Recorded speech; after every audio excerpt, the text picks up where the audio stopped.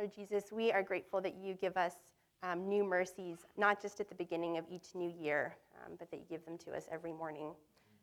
We pray this morning, God, that you would take this group, this room together on a journey to find you, to get closer to you, that you would lead us through all the steps of these strange but brave wise men until we find you. We pray this, Jesus, in your name. Amen. Please be seated. And just a reminder that we will return to having our regular child care next week in Children's Church. So this week, the kids are with us. But stay tuned. I'm going to get you guys ready for school this week because there's lots of questions. But Merry Christmas and Happy New Year. Perhaps the Christmas glow has worn off a little bit for some of you. Gifts have been unwrapped. Normal life rhythms are returning. You're trying to decide if you feel motivated to put away Christmas decorations. And the honest answer for most of us is never. You will never want to. But remember, we get 12 days of Christmas, and then comes Epiphany, which is what we're celebrating today. On Epiphany, we remember the journey that the wise men took to find Jesus. And so, I think if you were to ask the wise men, the glow of Christmas is actually just beginning, rather than ending. Epiphany celebrates the wise men's journey and their discovery of the new King Jesus. So first question, kids. Does anyone know another name that we use for the wise men? What's another word we might call them? Yeah, Theo.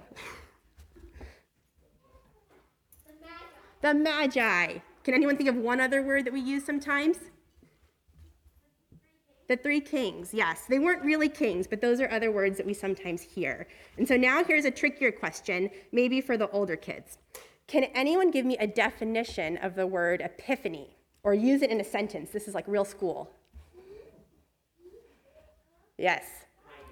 An idea? Benjamin, what were you going to say? Something like that? Miriam, last chance? Yeah, so an epiphany, this is what the dictionary says. An epiphany is a moment in which you suddenly see or understand something in a new or very clear way. So kind of like a blurry picture that becomes clear when you focus the camera just the right way. So on Epiphany, we remember the wise men who came to see and understand the new king that they had been searching for. Now, these wise men were experts at reading patterns in the stars. They were known for looking up at the stars and telling people what they saw and what it meant. And so it was the stars that told them that a new king was born. But they didn't have all the details. They knew something important, something big was happening, but they weren't quite sure where, or how, or who, or why. Kind of like if you got a birthday invitation in the mail, but it didn't exactly tell you who or where to celebrate. So if you think about it, they actually didn't know very much at all. But they knew just enough to know that they had to find out more. It was like they knew there was a Christmas gift waiting for them, but they hadn't unwrapped it yet. The relationship of Epiphany to Christmas is like this. Christmas is when you get the gift. On Christmas, we receive, right? So kids, I want you to show me, what do you do when someone hands you a present, when someone gives you a present? What do you do with your hands? You can show me. Yeah, like this, right? Or maybe someone tells you to close your eyes, and so they can surprise you. But either way, on Christmas, our hands and our hearts do something like this. But now, someone tell me what you do after someone's given you a present. What do you do next? Yeah, Esther's got it figured out back there. She's like tearing paper off. Yeah, Nora. Yeah, you can say thank you, right? You unwrap it. Maybe you give it a little shake first to figure out if you can guess what's in there. Legos are always easy to figure out. So Epiphany is when you get to take your gift out of the box, discover what it is, and enjoy it. If on Christmas our hands are like this, then on Epiphany, our hands and our feet and our hearts look a little different. Maybe more like, ah, or. Now, raise your hand if when you get a present, you like to tear the paper off quickly. Yeah, that's right. Let's be honest. Who likes to peel the paper off slowly?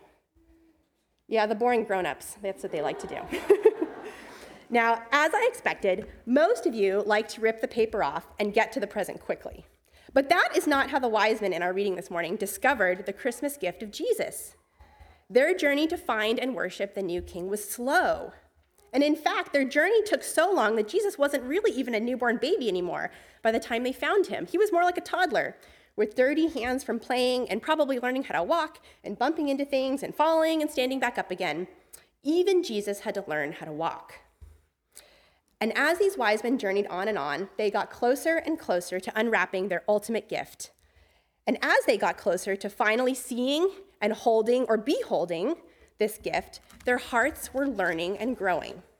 Their hearts and minds were going on a journey, just as much as their bodies were. They were learning to worship the true King. And so by the time they found him, Jesus, who is God's gift for the world, they knew that the right response was to give the gift a gift.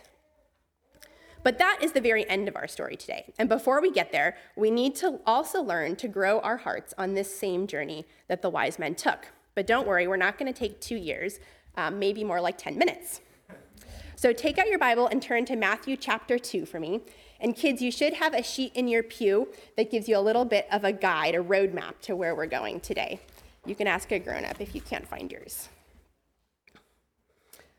So the very first verse of chapter 2 tells us 3 important parts of the wise men's journey. Verse 1 says, "Now after Jesus was born in Bethlehem of Judea, in the days of Herod the king, behold, wise men came from the east to Jerusalem." So the 3 stops on our journey with the wise men this morning are what? Who can name them? What are our 3 places? Kids, you can look at your cheat sheet if you want. They started where? In the church?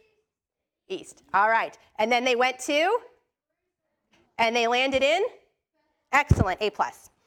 All right. So in each of these places, what we're going to ask is, what did the wise men learn? So the wise men started their journey in the east.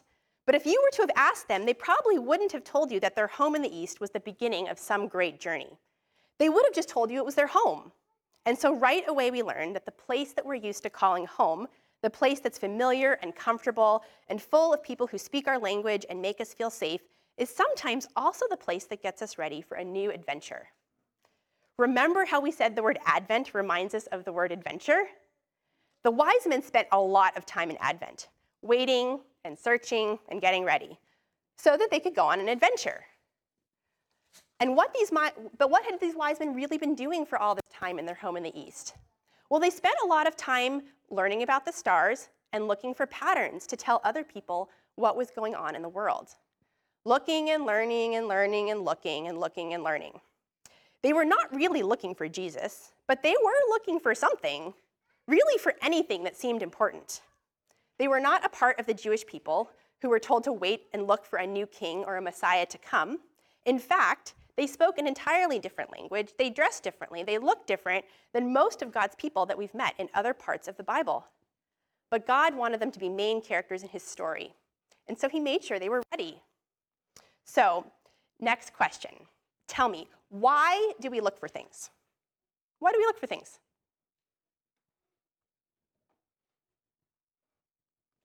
Yes, Danny. Because what?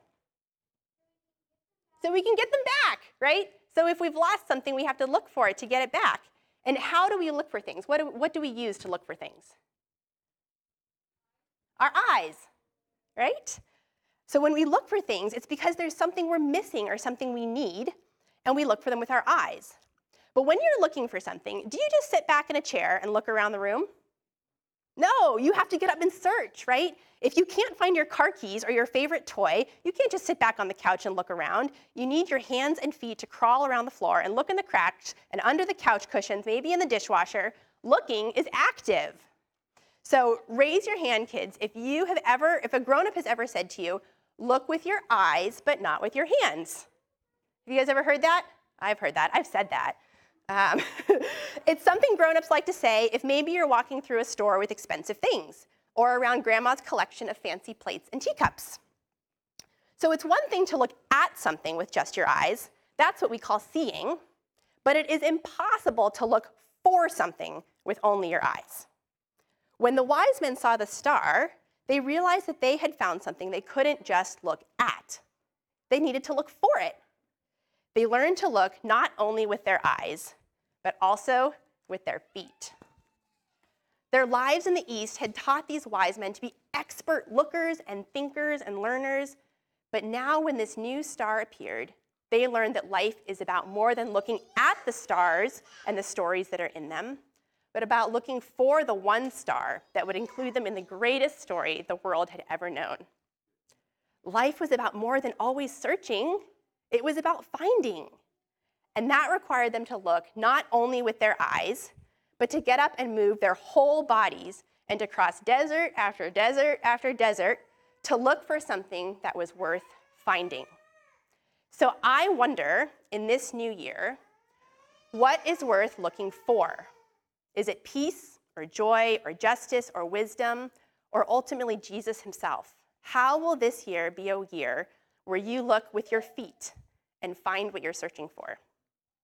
How will you adventure closer to Jesus, not only with your mind, but also with your hands and feet?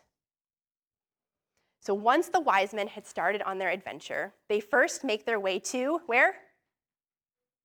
Jerusalem. There we go. And in Jerusalem, they learn a new lesson. They learn how to be wrong and how to turn around. Now, when I was in 4th grade, I remember being asked to read out loud in my class, and my reading had the word stomach in it.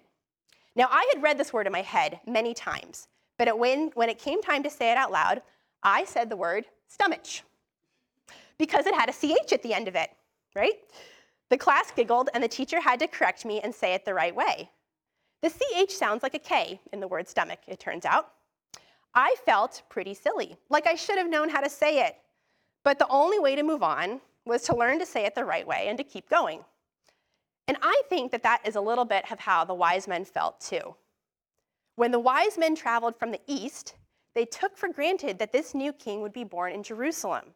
It's kind of how we expect our president to be found in the White House. Jerusalem was the royal city, and it made total sense for them to look for the new king there. They went to Herod's palace, and there they found scribes who knew the ancient prophecy and redirected them to Bethlehem. But to turn around from Herod's palace and to head to Bethlehem, the wise men had to unlearn a number of expectations that they had about this new king. The new king was not going to be born in a fancy palace and have great earthly power. He wasn't going to have a crowd of admirers all around him. He wasn't going to be best friends with Herod and keep things the way they were.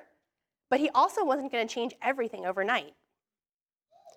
The wise men weren't just wrong about where the star was leading them. They were wrong about pretty much everything the star represented. But what did they do next? They didn't give up or get grumpy or defensive about being wrong. No, they asked for directions. The only 3 men who have asked for directions. In verse 2, they ask, "Where is he who has been born King of the Jews? Where is he?"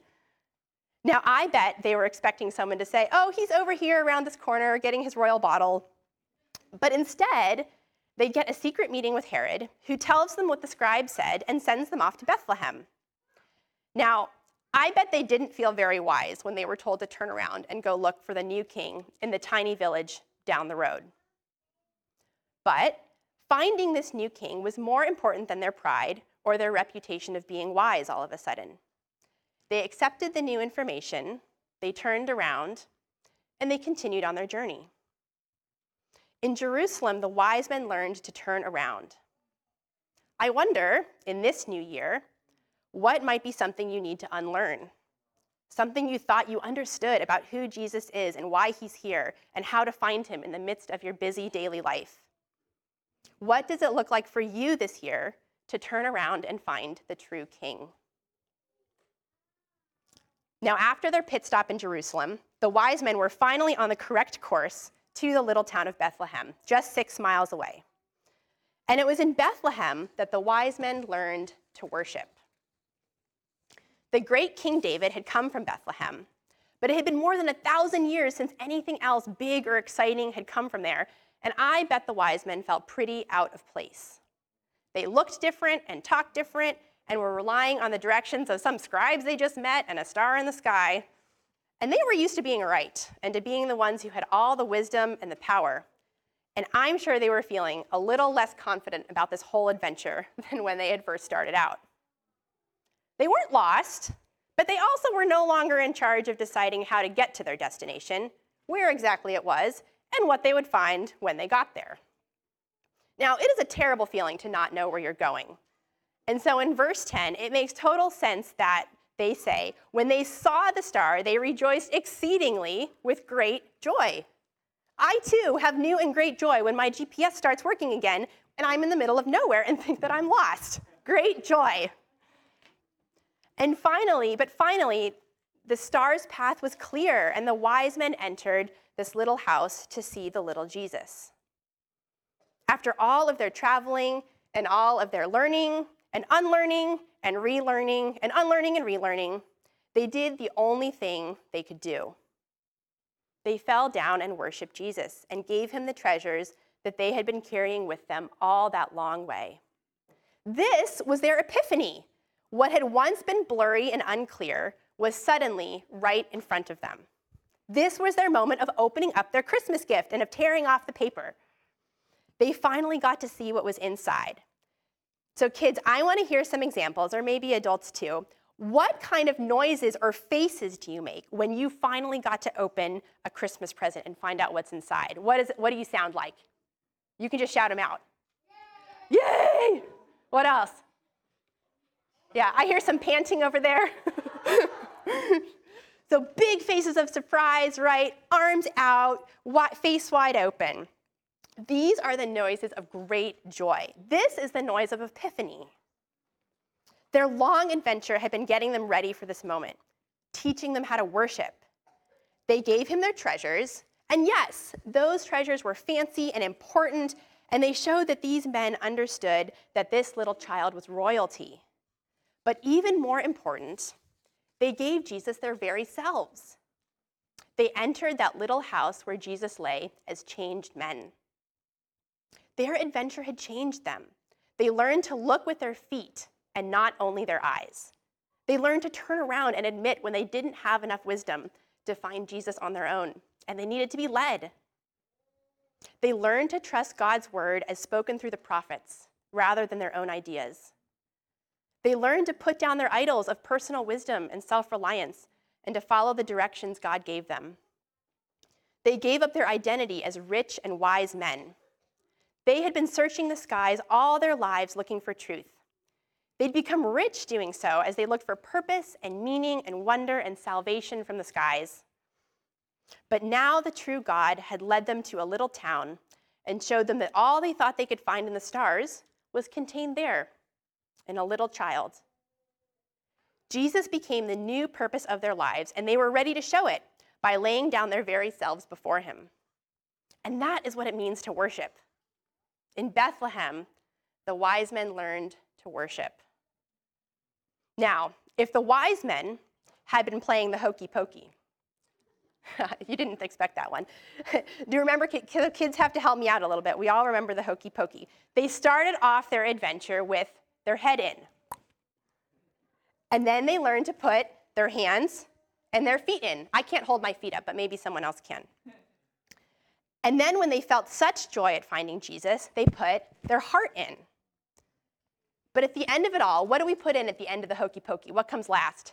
You put your whole self in. That's right. You put your whole self in. And that is what worship is. It is putting your whole self into God's story. Worship means you let God write the directions for your adventures. Worship means you follow the humble but powerful Jesus and not the cruel and arrogant Herods of our world. Worship means your life of searching and looking gets to end because you found the only thing worth finding. And so I wonder in this new year, what will the adventure of learning to worship look like for you? Are you still in the East? Are you looking and searching, but not sure exactly for what? Decide this year to look for Jesus. He may not give you a bright star in the heavens, but he can certainly give you people, maybe even the people in this room, to guide you. He gives you his word and his spirit and promises that all who truly seek will find him. Commit this year to look with your feet. Come to church. Spend time with friends who want to talk about your hard questions. Place yourself around people and places that will help you learn to worship. Or maybe you feel stuck in Jerusalem instead.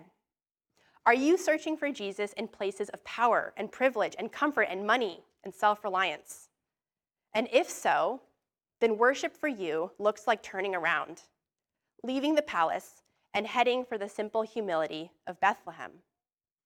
Do you have daily habits that protect your time and your job and your reputation, but ignore God's commands for Sabbath and love of neighbor? Then remember the commands and the prophecies God has given his people and turn around. That is your worship this year. Or maybe you have made it to Bethlehem. Will you remember that you too came from the east, and that it is only by the grace of God's guiding star, of his desire for you to find and meet his son, that has brought you this far? Would you start this new year doing a holy hokey pokey, jumping in and giving God your whole self? Because worship in Bethlehem looks like leaving your worldly wisdom and status and privilege and pride at the door of a little house in a little town to kneel before a little but very mighty king. Amen.